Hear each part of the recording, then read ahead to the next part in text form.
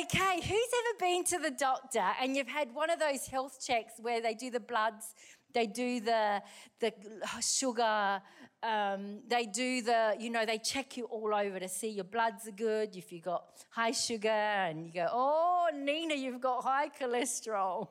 Keep off the pork, not the pork, Have you had one of those? Okay, maybe if you haven't had one of those, what about if you've done a spring clean in your home? And you do a big clean-up and you get rid of all the stuff you haven't used or is broken. I'm sure we fit into one of those two categories. Well, the message that I'm going to be speaking from this morning is a soul check. We're having a soul check-up this morning. Mama's in the house and she goes to those places that most kids don't like to hear from. But I actually really felt prompted by God while I was away visiting my mum. And I was reading this passage of scripture and I felt the Holy Spirit speak to me, say, I want you to speak from this. And so much revelation has come from it. It's not a passage of scripture that you actually hear from often. When I read it to you, you're going to go, yeah, no, I've not heard many sermons from this one. But I really believe that there is a new sweep of the Spirit of God coming. It started, and I really believe that it's going to come through like a strong wave. Pastor Mark said he spoke with Pastor Shane Willard the other day, and he was saying that he did a great big research upon all the pandemics, starting from the pandemic of 400. And he said he noticed one thing that was very common after every pandemic, there was a move of God. And we have started to see, I don't know if you come to our Sunday night services, but the altar is always filled with people spontaneously coming to worship God. The other week it went over, we finished at 9. We dismissed it at 7:30, but people just are hungry, and I love it. But, I really felt that God, in order to bring a great move of God, sometimes he puts his finger on areas of our life that stop us or hinder us from allowing us to experience the fullness of God. And so this morning, I'm going to speak from Mark chapter 6, verses 14 to 29. John the Baptist beheaded. Welcome to church this morning. Now King Herod heard of him, being Jesus, for his name had become well known. And he said, John the Baptist is risen from the dead, and therefore these powers are at work in him. Others said, no, it's Elijah. And others said, it's a prophet, or like one of the prophets. But when Herod heard, he said, this is John, whom I beheaded. He has been raised from the dead. For Herod himself had sent and laid hold of John and bound him in prison for the sake of Herodias, his brother Philip's wife. For he had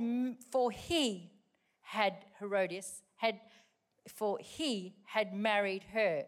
Because John had said to Herod, it is not lawful for you to have your brother's wife. Therefore Herodias held it against him, being John. The ESV translation said she had a grudge against him. The NIV translation says she nursed a grudge against John the Baptist. Moving on, and wanted to kill him, but she could not. For Herod feared John, knowing that he was a just and a holy man, and protected him. So he protected him. And when he heard him, he did many things and heard him gladly. Then an opportune day came when Herod, on his birthday, gave a feast for his nobles, the high officers, and the chief men of Galilee. And when Herodias' daughter herself came in and danced and pleased Herod and those who sat with him, the king said to the girl, ask me whatever you want and I will give it to you. He also swore to her, whatever you ask me, I will give you up to half my kingdom. So she went out and said to her mother, "What shall I ask?" And she said, "The head of John the Baptist." You're wondering, where is she going with this? Stay with me. We're going somewhere. Put your seatbelts on, though. Immediately she came in with haste to the king and asked, saying, I want you to give me at once the head of John the Baptist on a platter. Not illustrating that today. And the king was exceedingly sorry, yet because of the oaths and because of those who sat with him, he did not want to refuse her. Immediately the king sent an executioner and commanded his head to be brought, and he went and beheaded him in prison, brought his head on a platter and gave it to the girl, and the girl gave it to her mother. When his disciples heard of it, they came and took away his corpse and laid it in a tomb. Wow, that's losing your head over a grudge, isn't it? Let's pray. Father, I just thank you for the opportunity that we have to come around your word. And Lord, your word brings out so much light and so much revelation. And I pray that today, as we go through this passage of scripture, that's what it would do, reveal things. I pray, oh God, that you would speak to us, that our faith will rise, oh God. And I pray, oh Father, that you would do what you want to do in our lives. We commit to you in Jesus' name. This passage of scripture has all the makings of a Hollywood movie. It's got lust, it's got revenge, it's got affairs, it's got betrayal, it's the royal Herods, and it's got the innocent John the Baptist. A lead up to this is from Mark chapter 4, and I just want to reverse a little bit and lead up to this passage. And Mark tells us in chapter 4, talking about all the things that Jesus was doing. He was causing popularity to rise. He calms the sea. He calms the storms. Healing of the demoniac, the possessed man. He heals a woman with the issue of blood who had been bleeding for 12 years. He raises a girl from the dead. So Jesus is going around doing all these wonderful things. We learn that Jesus' popularity is growing. And all the people are trying to work out, who is he? Who is this Jesus? Some think he's Elijah come back from the dead. Some just think he's another prophet. But Herod thinks it's John the Baptist. I killed him, now he's come back to taunt me. But it is Jesus. But Herod is so stuck on the fact, no, it's John the Baptist. And this is taunting him. We're reading that passage in 14 to 16. Now, King Herod heard of him, Jesus, and he says, who is he? No, I'm sure this is John the Baptist who's risen from the dead. Others said it's Elijah. Others said it's a prophet or like other prophets. But Herod said, this is John whom I beheaded. He is being raised from the dead. These verses are now in the current time. So we fast forward from Mark chapter 4, 5 to 6. So we're back in chapter 6. And to understand the story, we need to understand the family tree of the Herods. And so I'm just going to do a little bit of a family tree to help you understand what's going on. So we have Herod the Great. Now, Herod the Great was the one who gave the edict, killing all the children under 2. When Jesus was born, he heard that King Jesus was born, and that was a threat to his throne. So he got bloodthirsty and killed all the children under 2. He was a very paranoid man. And anyone who went around threatening to derail his reign, he basically killed. He killed his sons, he killed his daughters. One historian says it was better to be a pig in the palace than a son and a daughter of Herod the Great. Not a very nice man. But, King Herod the Great did do some good things. He was not a very nice man, but he did do some things. Probably they say one of the greatest builders in Israel's history. He built Caesarea by the sea. On our Israel trip, we actually go to that place. He built Masada, a fortress in the middle of the desert, down by the Dead Sea, on top of a high cliff mountain to protect himself from all the enemies. We also go there on our Israel trip. He was known to rebuild the second temple in Jerusalem. And that was merely to curry favor with the Jews, to do something good. So he rebuilds, refurbs, makes it beautiful again.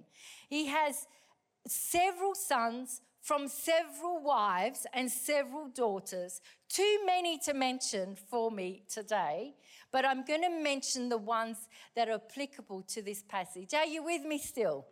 Okay, so we've got King Herod the Great. Now we go to his sons and his granddaughters. So he has a son from wife number 2. I'll say his name. Aristobulus the fourth is his name. From wife number 2, Aristobulus the fourth. We have son from wife number 3. Aren't you glad you don't live in those days? And his name is Herod Philip. Then we have son from wife number 4, and his name is Herod Antipas. This is the Herod Antipas, is the one that we've just read about in this story in Mark chapter 6. So what happens? Aristobulus, from son number 1, from wife number 2, has a daughter, and her name is Herodias. She's the one in this chapter 6. And so we see this is Herodias. This is the daughter of Aristobulus. She marries, it's getting weirder, right? She marries Uncle Philip. Yeah, no way. Gets worse. She marries Uncle Philip. But Herod Antipas, who's in this story, he's jealous and he wants her for himself. So he steals his brother's wife, Herodias, for himself. Told you it's like a movie. Can you see what I mean? It's weird. So now you know the backstory of this passage. So now you know why John the Baptist says, man, you're crazy, you guys. You need to get it right. There's problems in this place. And John the Baptist never had an issue with confronting things in his day, whether it be political or whether it be immorality. He went for the jugular. He just said it as it was. And though it ended up getting him in prison and then dead. So let's go to Herodias. Herodias is Herod Antipas's wife. She's angry because John the Baptist called it out. You guys are not living right and this is wrong. And you've got to not steal each other's wives and you've got to be faithful. In fact, both Uncle Philip and Antipas, they both had wives and they both got rid of them to marry Herodias. She's angry. She wants John the Baptist dead. And because Herod feared John, he knew that he was a noble, he knew that he was a righteous man, he knew that he was a good man, and he never wanted to kill him. So he put him into prison to shut up the mouths of those who wanted him out of the picture. But it's Herod's birthday, and as like any king, invites all the stars, the dignitaries, the other people that are important all over, and he has a little bit too much of his own homegrown wine.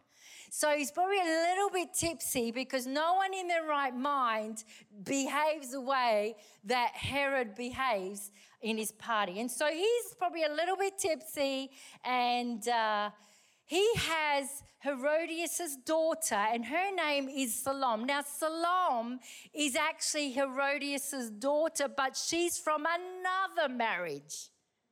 Right. Lost, isn't it? So Salome comes and she dances at the party, and she's dancing with the stars. She's having a great time. Herod's enjoying this. All the people are enjoying what's going on. He's having a great time. But Herod makes this statement, verse 22 to 23.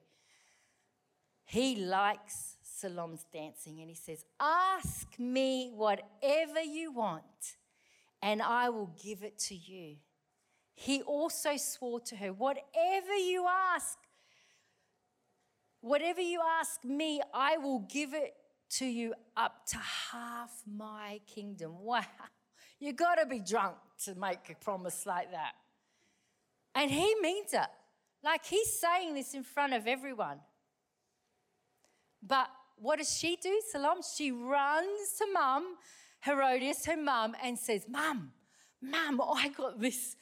Up to half his kingdom I'm going to get. What do you reckon? She goes, no, I want the head of John the Baptist. Herodias goes back, verse 24 says, so she went out to talk to the mum. What shall I ask? She said, I want the head of John the Baptist. Remember, Herod never wanted to kill John the Baptist. He liked John the Baptist, but he had no choice because he would lose face in front of all his friends, all his dignitaries, of the promise that he had made to Salome. And he didn't want to look bad in front of everyone. So he consents and has an executor come and sent to cut off the head of John the Baptist. Why? Herodias was so riddled with a grudge. She was so riddled with bitterness. Herodias in verse 19 says, therefore Herodias held it against him and wanted to kill him, but she couldn't. The ESV version, as I said to her before, says she had a grudge against him. The NIV says she nursed a grudge against him. The Greek word here is enkio, which enkio is from two Greek words translated. En means to hold in. Kio means to hold it, to own it, to possess it. She has held enkio. We see she has held this resentment in her. She owned it. She possessed it. But you know what happened? It owned her. That grudge, that resentment owned her. That's what happens when we hold on to grudges. It ends up holding us, ends up owning us. The definition of a grudge here is harboring feelings of bitterness and anger or resentment towards another. That's what she was doing. She was harboring it. She was owning it. She was possessing it. Therefore, it began to own her. It's not worth it. Holding on to a grudge or resentment or bitterness, it's not worth it. I want to look at 4 things that we can learn from this passage of Scripture.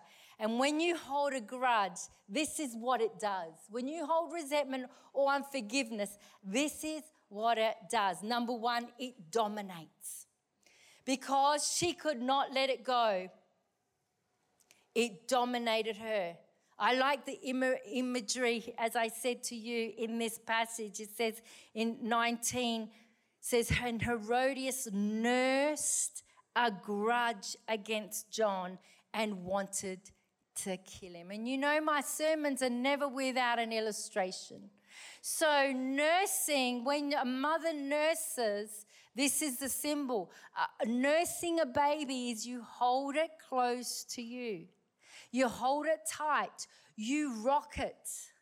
You look at it. Oh, I love you. And that's what happens when we nurse a grudge. It becomes so much part of our lives, so much part that it's within us. We just can't let it go. It's so much part of our lives. We rock back and forth with nursing our grudge. This is the idea behind holding a grudge. It means nursing it, rehearsing it. You know, have you ever had someone hurt you or someone do something to you that you rehearse it? Well, when I see them again, I'm going to say this. And they're going to say this. And I'm going to say this. And they're going to come back with this. And I'm going to say this. But they're going to say this. And I'm going to say that. You know, that's what you're doing. You're nursing. You're holding. You're nursing that grudge. And it begins to own you. It begins to dominate your life.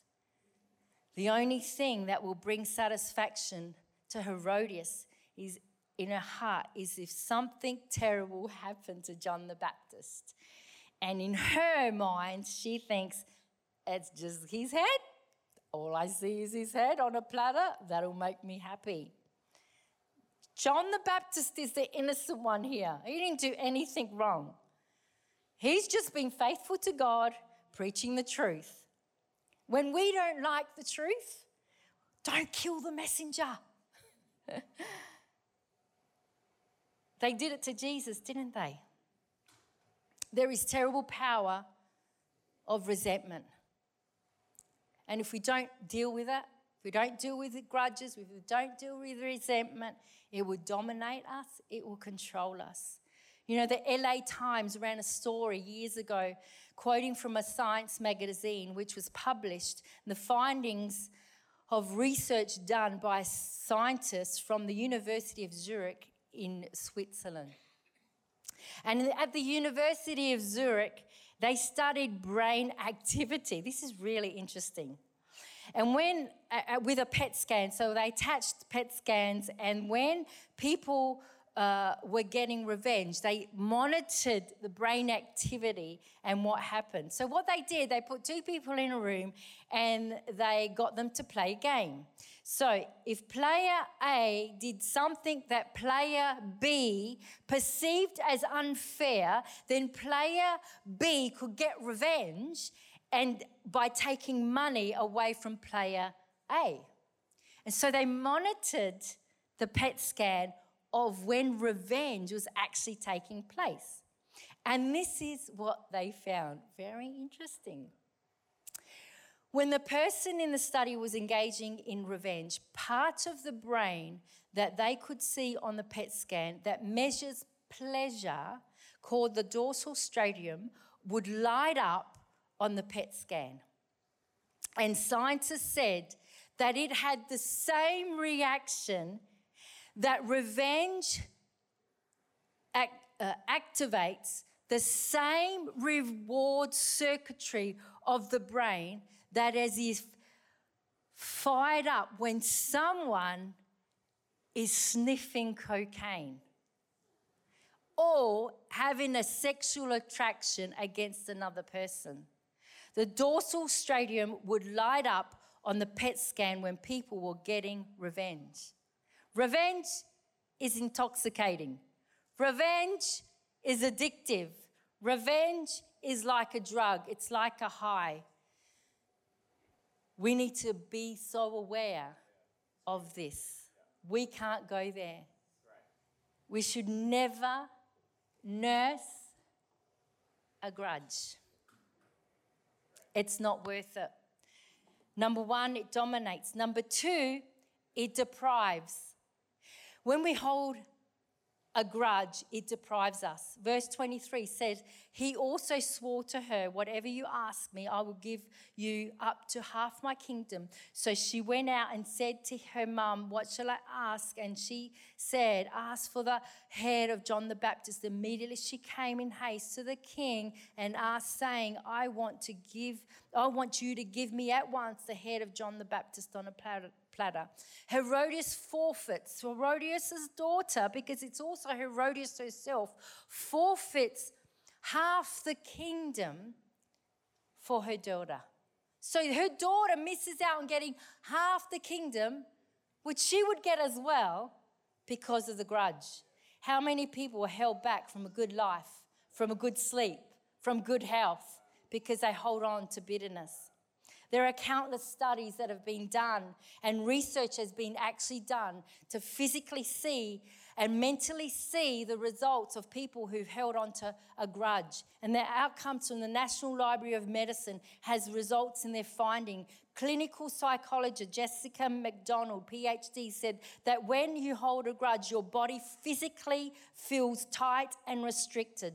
Researchers found that the physical effects on holding on to a grudge gives high blood pressure, cognitive decline, headaches, gastrointestinal gut issues and distress, skin conditions and anxiety. That's what holding a grudge can do to the physical body and the mental body. It's pretty full on. Just let it pause for a minute. And I'm sure you know in this room people like that who have nursed a grudge, held a grudge, because it dominates them, becomes part of a bitterness, deprives us. Let's not be people who deprive ourselves because of a grudge or because of bitterness or because someone's done that. It's just not worth it. Number one, it dominates. Number two, it deprives. Number three, it defiles. Hebrews 12:15. See it to that no one fails to obtain the grace of God, that no root of bitterness springs up and causes trouble, and by it may become defiled. Holding a grudge is like drinking out of a bitter well, then passing it around for everyone to drink from. Because it just doesn't only poison you, it poisons your partner, poisons your kids, poisons your friends.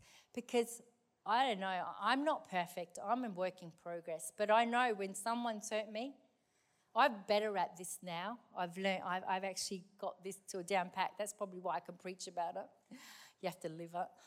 But I know someone hurts me and I go, you know what they said about me?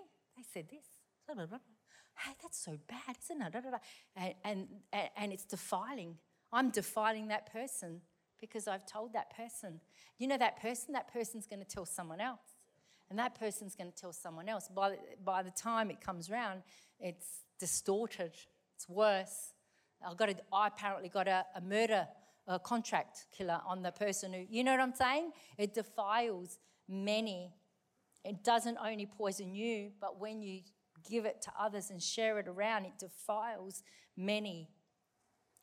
You don't even have to act on the resentment that are in your thoughts. Just talking about it with others is rehearsing the conversation. I've seen the scenarios too many times. Someone is hurt and it goes on and on and on and on, offended, and they can't let go of it. And it begins to defile themselves and defile others. It defiles many.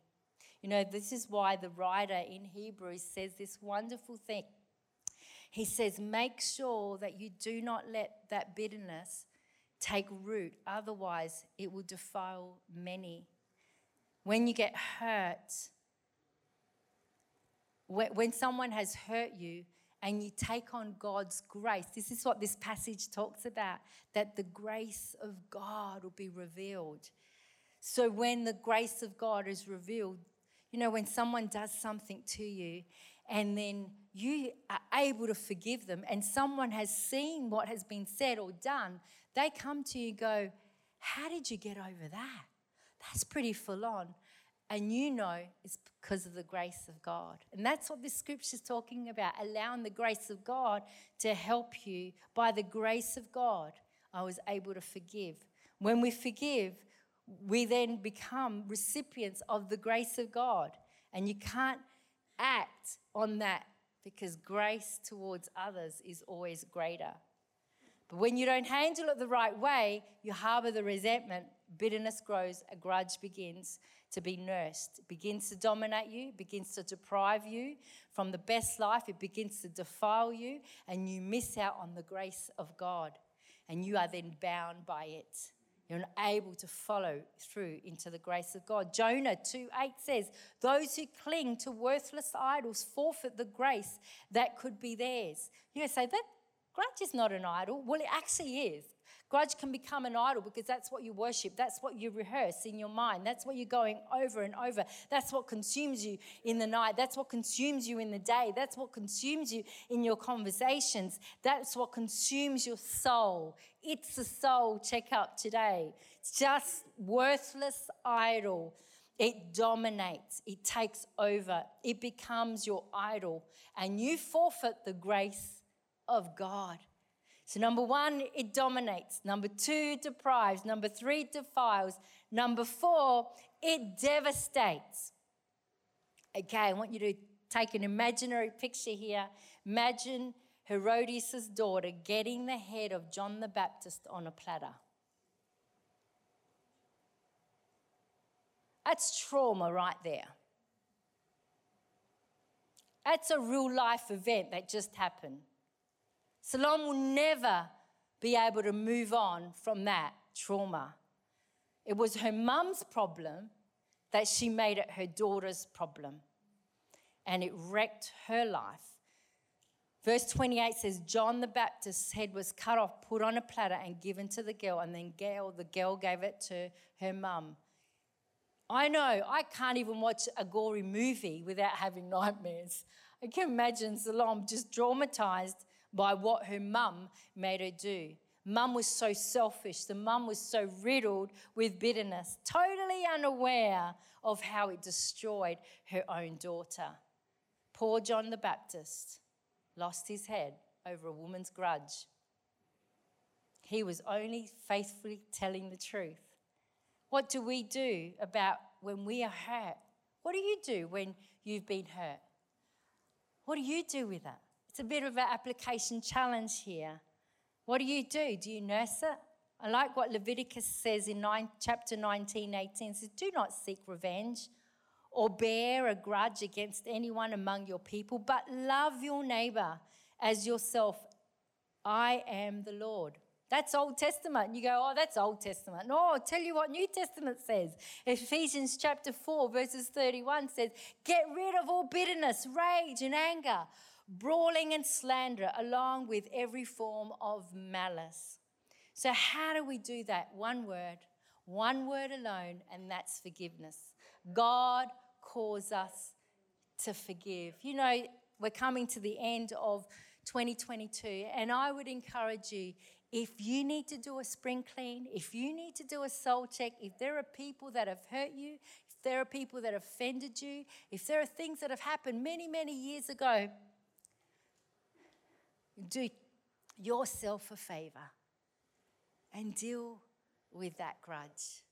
Allow forgiveness to come in to your life. God calls us to forgive. There's a scripture in the Bible that says if we hold bitterness against another, God doesn't hear our prayer. That's pretty full on, hey? Might as well be praying to the wall. That's what he's saying. He's saying if we hold bitterness towards our brother, God doesn't hear our prayer. So that's why I'm here to preach this morning, to give you a chance to get rid of, do the spring clean. Don't eat the pork. Don't eat the sugar.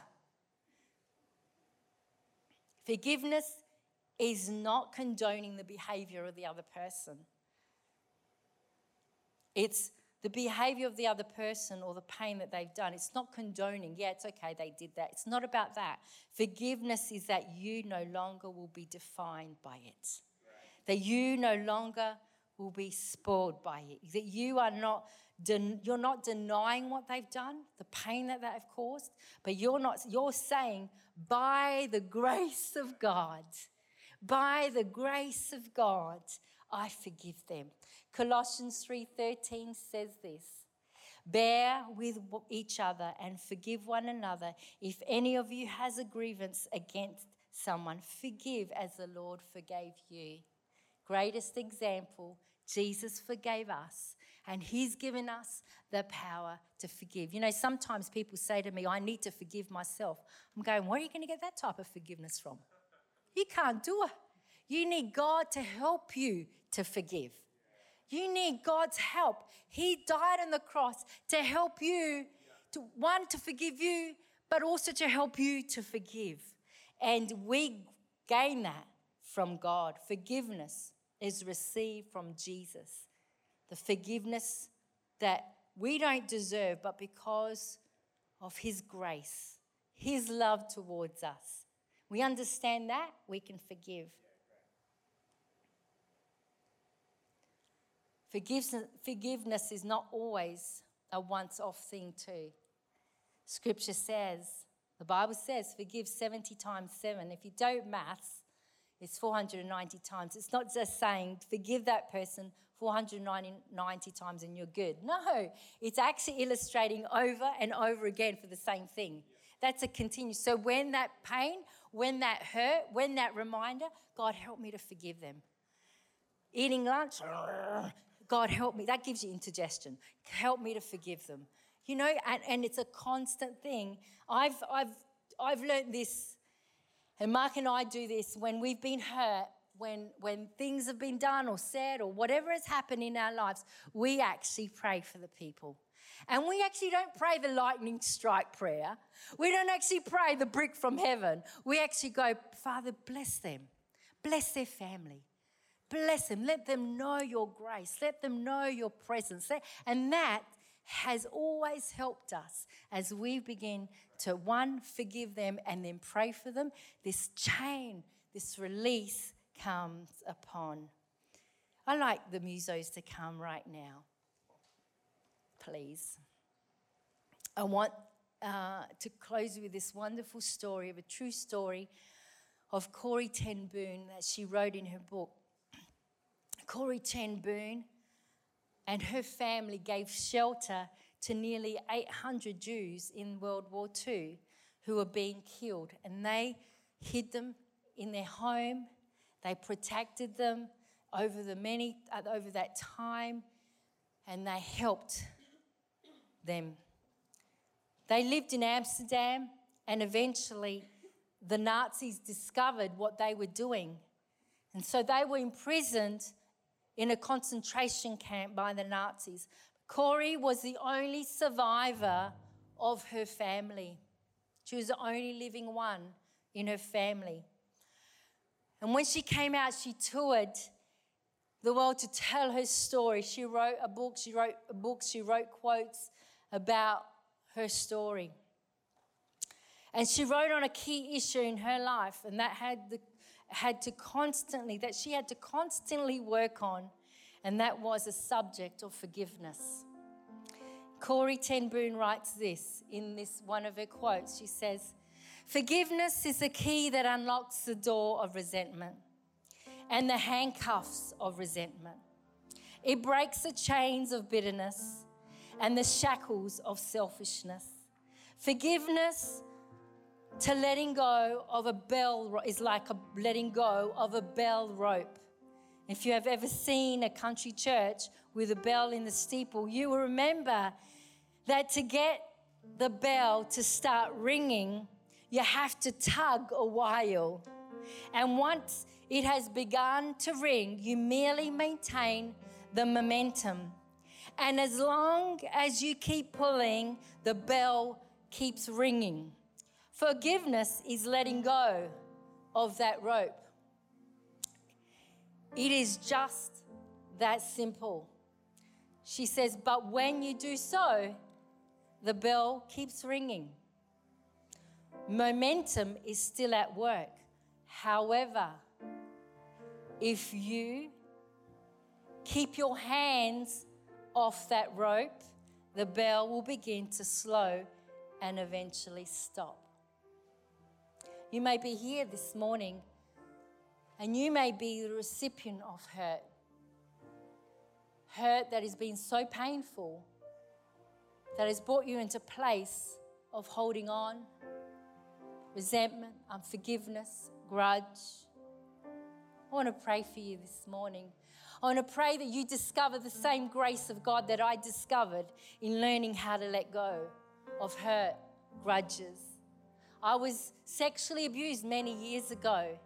Took me a long time, but I'm able to say that I'm released from that grudge, from that violation, from that bitterness. There'd be times I'd be in an elevator and I'd smell the same smell, aftershave, that my perpetrator had on me, and I would freeze.